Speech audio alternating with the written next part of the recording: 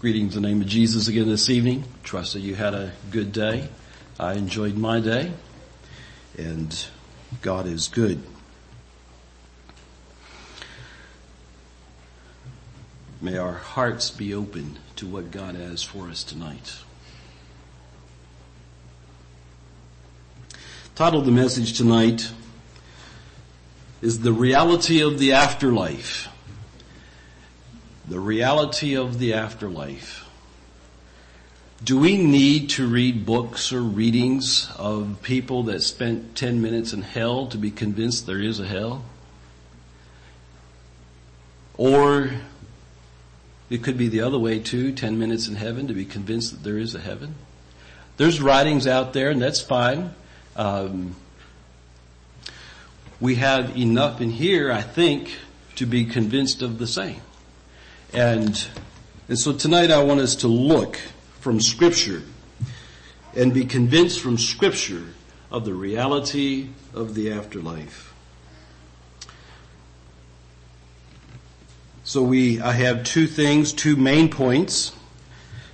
The first main point is the horrors of hell. And the second main point is the glory of heaven. Because we're going to spend the rest of eternity in one place or the other. So let's look at the horrors of hell first. Matthew 25 verse 41 says, and this is in the context of the separation of the sheep and the goats. And he tells the goats, "Depart from me, ye cursed, into everlasting fire, prepared for the devil and his angels." And so hell was originally designed for the devil and his.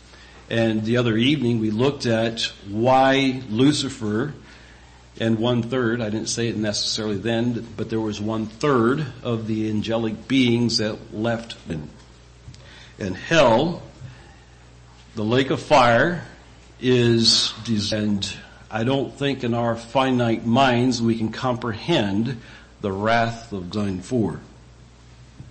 And obviously in that story that Jesus was sharing between the separation of the sheep and the goats, there are going to be human beings that will be dwelling in hell with the devil and his angels. And my friends, it's not going to be a fun place. I've heard it's not going to be a ball. Hell in the English language. The first one that I want us to think of. And in Jesus' day, the Hades, the lower compartment, which was the place of torment. If you go to Luke 16, where we have the story of the rich man and Lazarus, the rich man found himself, the scripture says, in hell, in torment in hell. But that word is the Hades, the place of departed place. He was wishing for Abraham to give him at least one drop of water. In the place of that torment, in the lower place, he saw the Lazarus of Abraham being comforted. And so part of the torment, I believe, is held in bondage in hell and seeing and realizing could have be experiencing. And as I reviewed this message again, went across my notes, there's a couple different places that kind of came out is the people that are dwelling in hell. It places in torment or in the lake of fire will be able to see the comfort, the bliss, the glory, the peace, the whatever, heaven. And they're missing out. And they'll have to remember that while they had the opportunity, they squandered it. That's going to be part of their torment. The second word, the Greek word that we find in the New Testament that was translated as hell, comes from the Greek word Gehenna, which is kind of an equivalent, similar word to Hinnom in the Hebrew language. And it has a significant meaning. And I'm just going to jump down in my notes a little bit just for your information. When Jesus used this word Gehenna, and by the way, this word Gehenna was used primarily by Jesus only. James, in the book of James chapter 3 verse 6, where he's talking about the tongue being set on fire of hell, is this same word Gehenna, but James was the only New Testament writer that used this word Gehenna, and he used it once. The rest of the usages was used by Jesus himself. And when Jesus used this word Gehenna, his audience knew exactly what he was talking about. And I'd like to explain to you what he was talking about, because in our language, in our day and age, we don't comprehend what Jesus said. And I'd like to take you on a little educational course on this word of Gehenna. I'll read from you out of Albert Barnes' commentary on this issue of hellfire. And then I want to illustrate make an illustration here on the board. The original of this is the Gehenna of fire. The word Gehenna, commonly translated hell, is made up of two Hebrew words and signifies the valley of Hinnom. Now I'm going to stop here just a little bit. Does anybody remember what happened in the valley of Hinnom? Is that ringing a bell? Oh boy, we are going for an educational course here. Because the Valley of Hinnom was something that was in the Old Testament, and let me continue to read here before I jump ahead of myself. This was formerly a pleasant valley near to Jerusalem on the south, and I'll put a diagram here on the board. A small brook or torrent usually ran through it and partly encompassed the city. This valley, the idolatrous Israelites devoted formerly to the horrid worship of Molech. And we could go to 2 Kings 16 and 2 Chronicles 28 and we can read some things. Well, by the way, I have it here in my notes. Ahaz was 20 years old when he became king, and he reigned 16 years in Jerusalem, and he did not do what was right in the sight of the Lord as his father David had done. And he walked in the ways of the king of Israel, made molded images for the Baals. He burned incense in the valley of the son of Hinnom. Is it starting to ring bells now just a little? He burned incense in the valley of the son of Hinnom and burned his children in the fire, according to the abominations of the nations whom the Lord had cast out before the children of Israel. And so this valley of the son of Hinnom was a place where they practiced child sacrifices.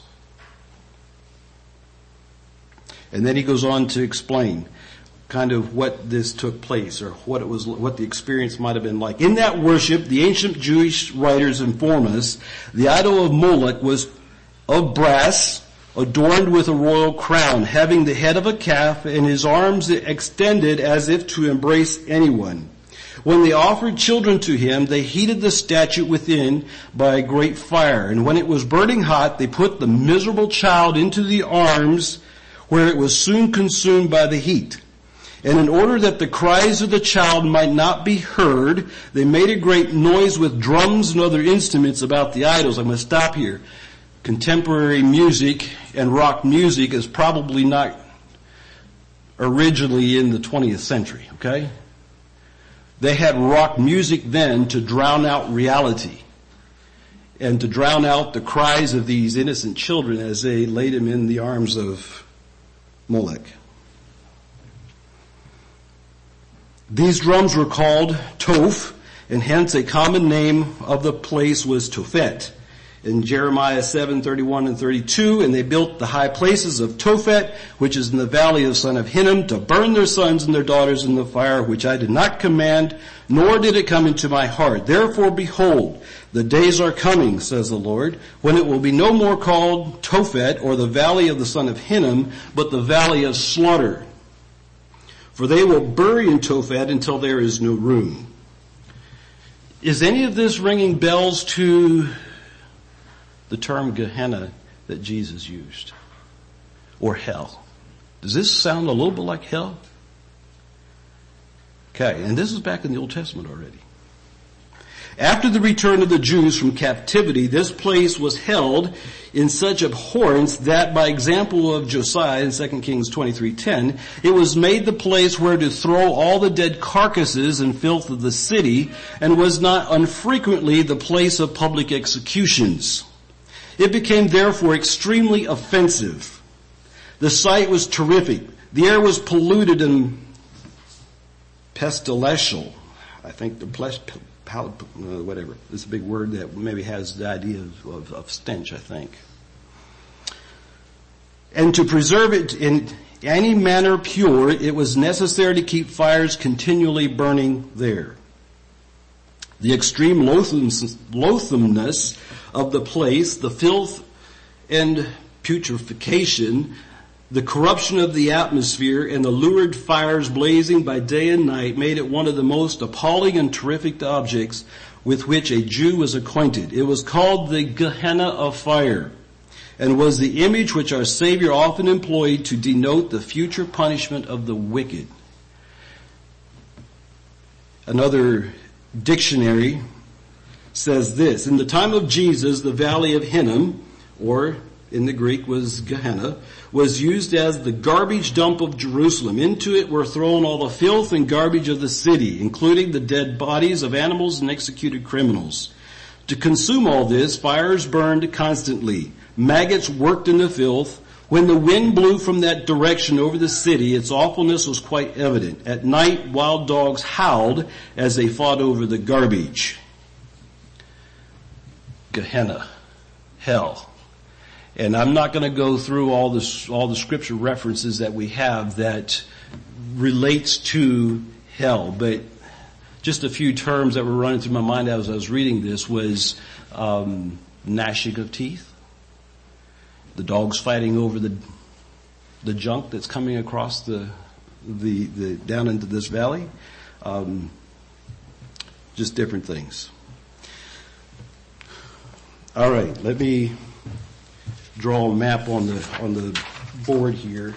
Oh, here they are. Jerusalem, the city of Jerusalem, was a city a little bit like this. The temple, maybe it was over here on this side. This is to the east, I guess. No, to the west. Herod's palace was over here, and the valley of Hinnom kind of ran down through here. And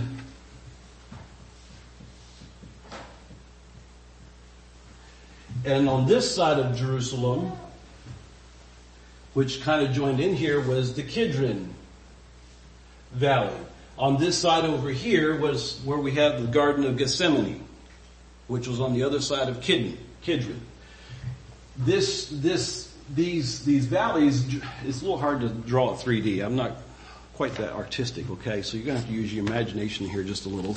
But Jerusalem was up on a platform. It was raised. It was elevated. And so it made it a very military, strategically built or place, I guess, because on both sides down here, the chasm or the wall, the natural wall from the valley was fairly steep. And the only way to get to Jerusalem was from the north up in here, which if you go back to Abraham's day, Abraham there on Mount Moriah, which was in the vicinity of right up in here. Jesus was crucified on Golgotha, on the hill of Golgotha, which was probably about right in here in this vicinity. And obviously the precipice of the steep valley kind of kept going out over there.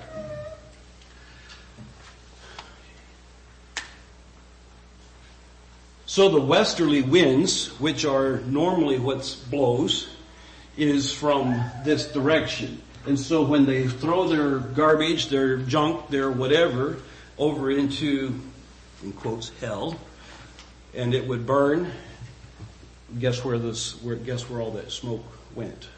Right over the city. How many of you have ever smelled live animals that were burning, hair, the carcass and that kind of thing, whatever? You ever smell that? What did it smell like? Anybody want to tell me? It smelled rotten. How many of you have singed your hair, like you were lighting a campfire or whatever? You singed your hair. What did it smell like? It stinks. It has a, I don't know if rotten is really the word. I don't know. I can't describe it.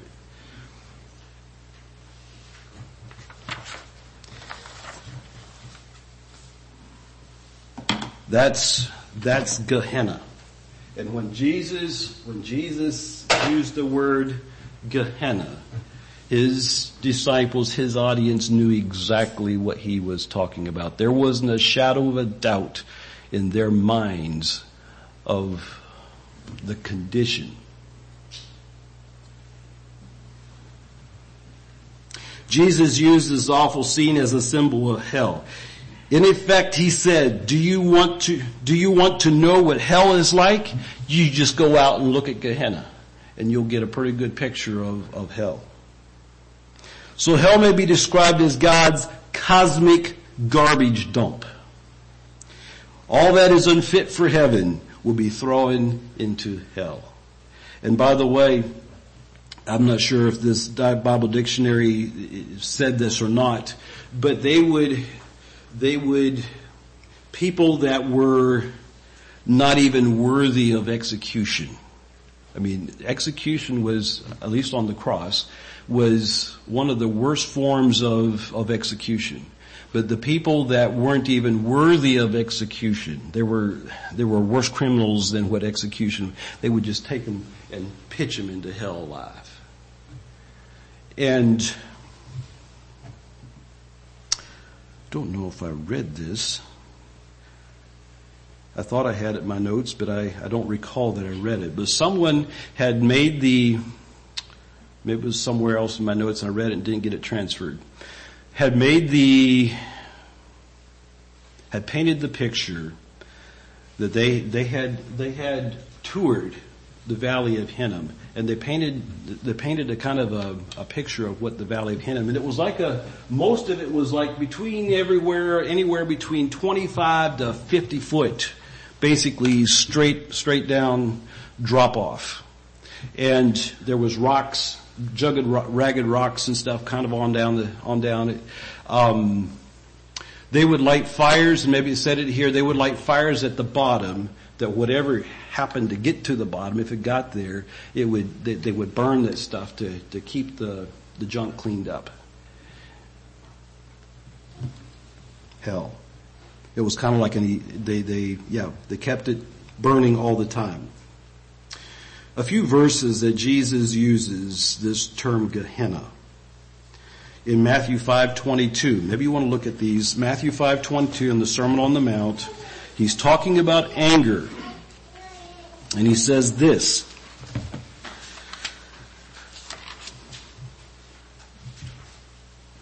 And it's in relation to murder. Murder begins in the heart. We talked about the other evening that what's in the heart will come out in actions. And if you have enough anger in your heart about someone, and if you get angry enough, it's not against anybody's imagination that taking them out is the next step.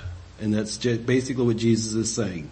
Verse 21, ye have heard that it was said unto them of old time, thou shalt not kill, and whoever shall kill shall be in danger of judgment. But I say unto you that whoever is angry with his brother without cause shall be in danger of the judgment. Whosoever shall say to his brother, Raca, shall be in danger of the council, but whosoever shall say, thou fool, shall be in danger of Gehenna fire. That's the word Gehenna. Person that is angry at someone enough to call them a blockhead or stupid is worthy of being pitched into hellfire. Utter uselessness for that person. In verse 29, he uses it again. Well, let's jump up. Let's get the context. Verse 27. Ye have heard that it was said to them of old time, thou shalt not commit adultery. But I say unto you that whosoever looketh on a woman to lust after her hath committed adultery already in his heart. And if thy right hand offend thee, pluck it out and cast it from thee. For it is profitable for thee that one of thy members should perish, and not that the whole body should be cast into Gehenna. Jesus says that we need to get serious about this thing of living a pure life. And if I have my eye, if it keeps making me fall into sin, it's time I pluck my eye out and get rid of it instead of sending my whole body into Gehenna. Chapter 10, verse 28.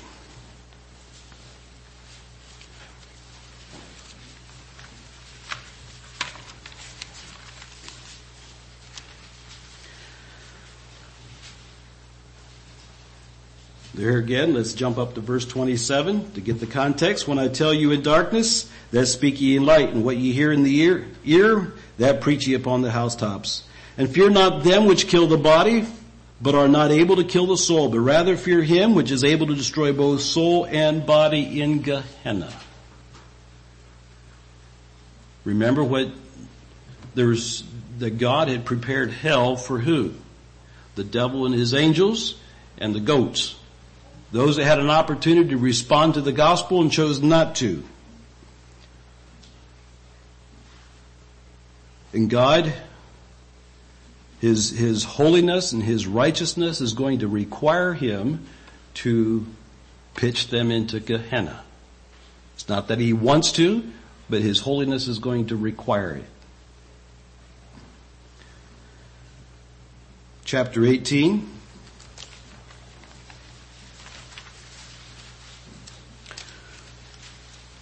Verse 9.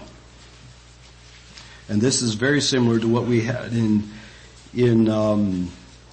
chapter 5:29. Here again, let's get the context.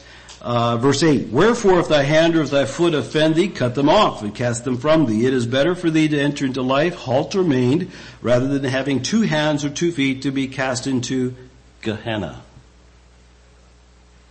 Well, everlasting fire. The word Gehenna was not used. The word Gehenna is used in verse 9. And if thine eye offend thee, pluck it out and cast it from thee. It is better for thee to enter into life with 1 eye rather than 2 eyes to be cast into Gehenna. And so Jesus is talking about this thing of pitching people into Gehenna. And it's not a way I'd want to be treated, I don't think.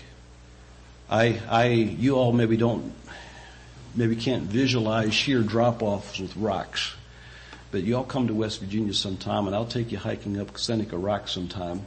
And, it's a very interesting piece of rock that basically just juts straight up into the sky. And, when you get up on top, and by the way, you can get way up on top, and it seems like it's only about yay wide, and it's sheer drop off on both sides. And in the bottom, there's rocks, and it's very rugged. And people climb up there with ropes, and I keep telling myself, well, I think there's better ways to find entertainment than climbing Seneca Rocks with ropes. But anyway, and there has been some people that have fallen off, and they usually don't walk away. Some of them have been confirmed dead at the bottom. It's not a fun trip down.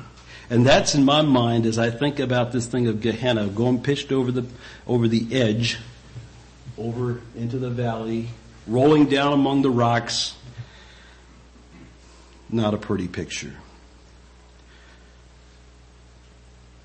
Somewhere else in my notes, and it might have been in that previous one that I didn't get transferred, talked about Judas. Judas, one place in the scripture talks about he went out and hung himself.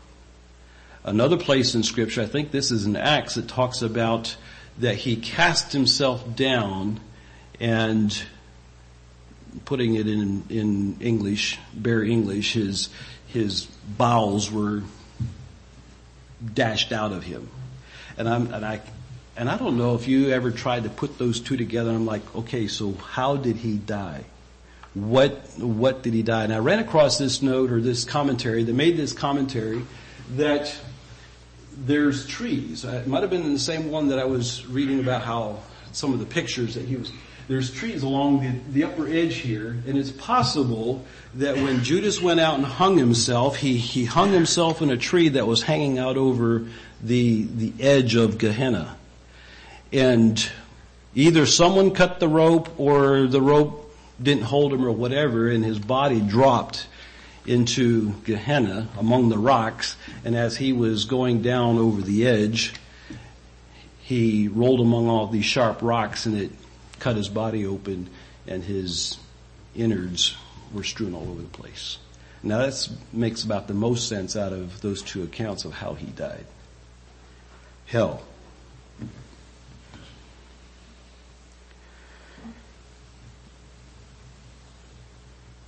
Well, let's think of something a little more pleasant than that. But it's a reality. This is the reality of the afterlife. It's a reality.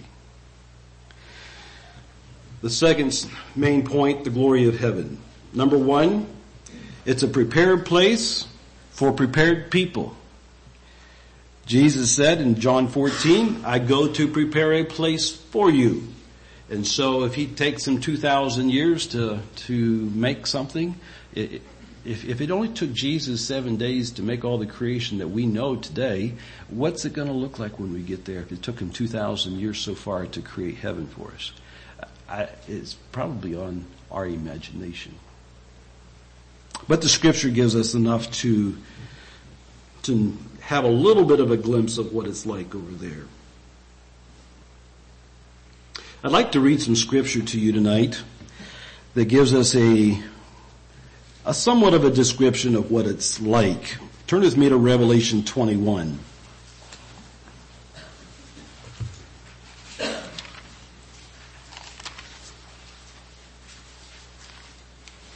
Revelation 21. Read a few verses here. Verse 1. And I saw a new heaven and a new earth, for the first heaven and the first earth were passed away, and there was no more sea. And I, John, saw the holy city, New Jerusalem, coming down from God out of heaven, prepared as a bride adorned for her husband. Most of us, I think, have been to a wedding. What does a bride look like?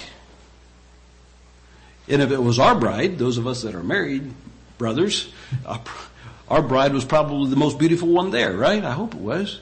Mine was at least. Okay. A bride adorned for her husband.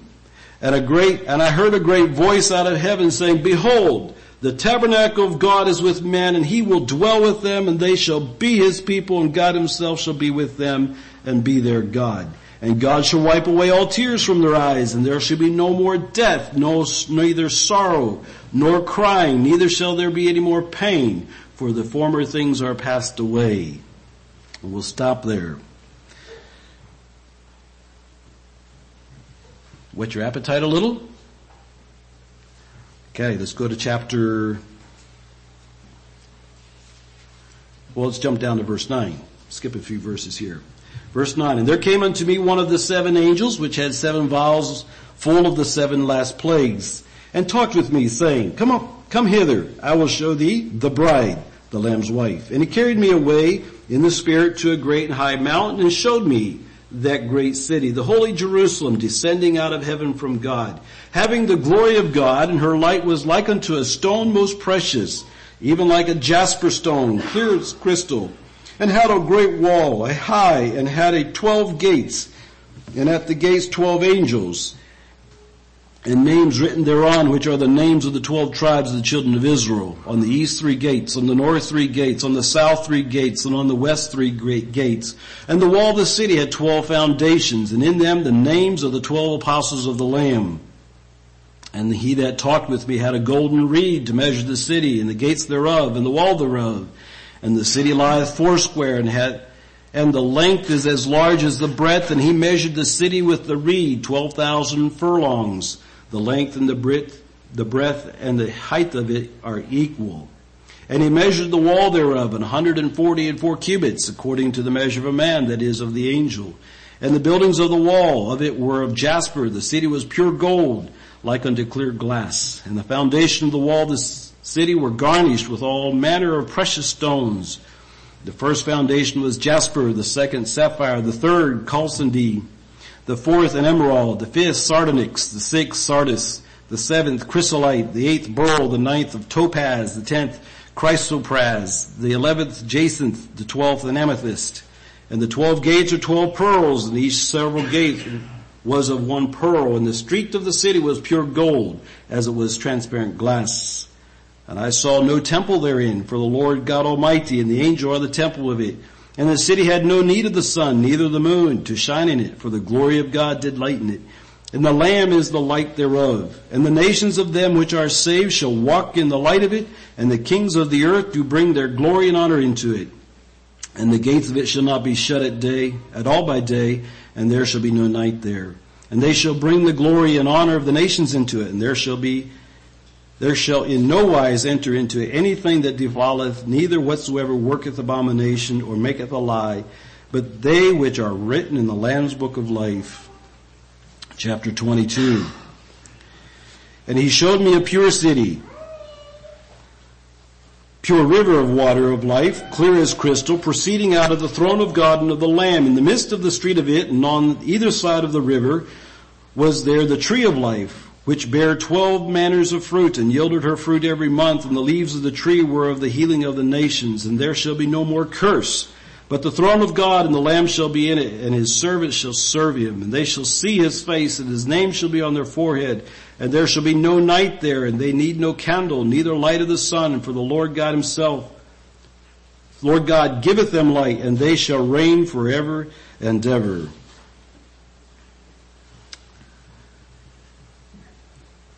Do you think John had a hard time trying to describe with what he saw?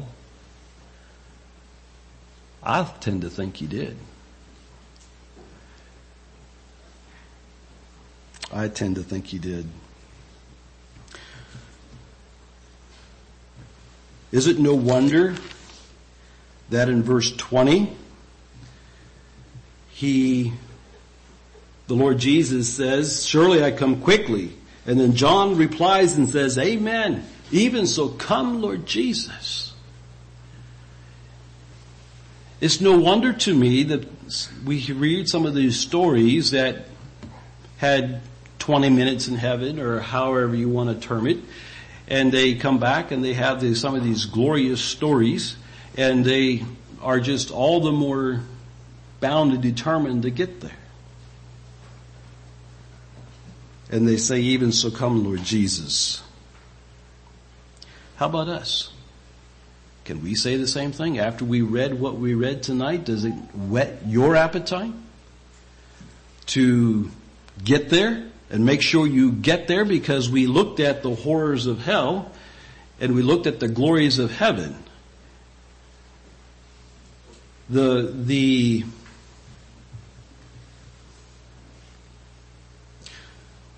as Christians have a choice.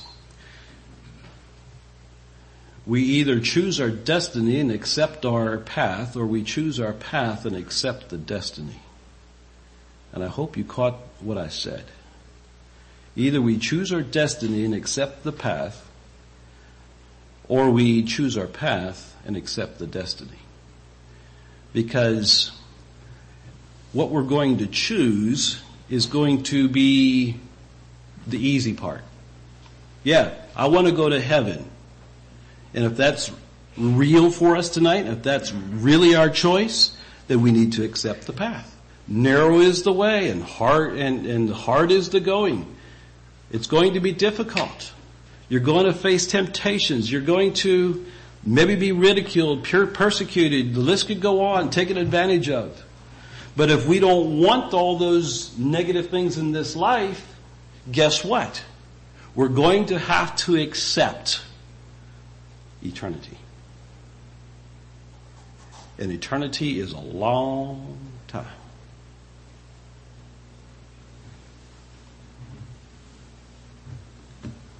Eternity is a long time. I was challenged and impressed with Brother Pablo Yoder's testimony regarding his death. Some of you have talked about that. If you haven't listened or watched that video of the interview that somebody had with him, I was challenged because he says, I'm wanting to die.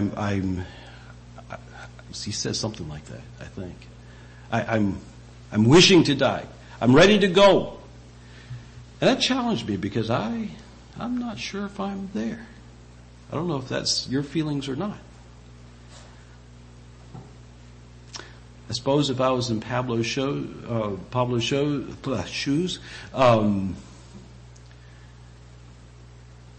dealing with health issues, pains, incurable diseases, that kind of thing, my desire to be there might be different.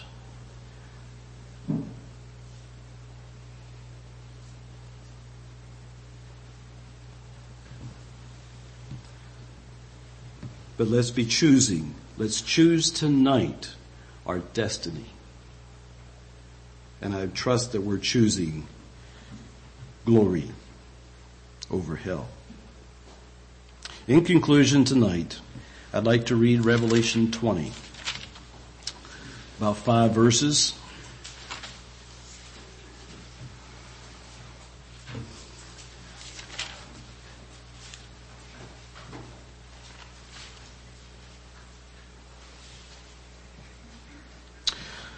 Starting in with verse 10. And the devil that deceived them was cast into the lake of fire and brimstone, where the beast and the false prophet are, and shall be tormented day and night forever and ever and ever and ever and ever and ever. And when that's all done, he's got a few more evers to go through yet. Okay? It's forever. There is no stopping point. There is no end. And I saw a great white throne, and him that sat on it, from whose face the earth and the heaven fled away, and there was found no place for them. And I saw the dead, small and great, stand before God, and the books were opened. And another book was opened, which is the book of life. And the dead were judged out of those things which were written in the books, according to their works.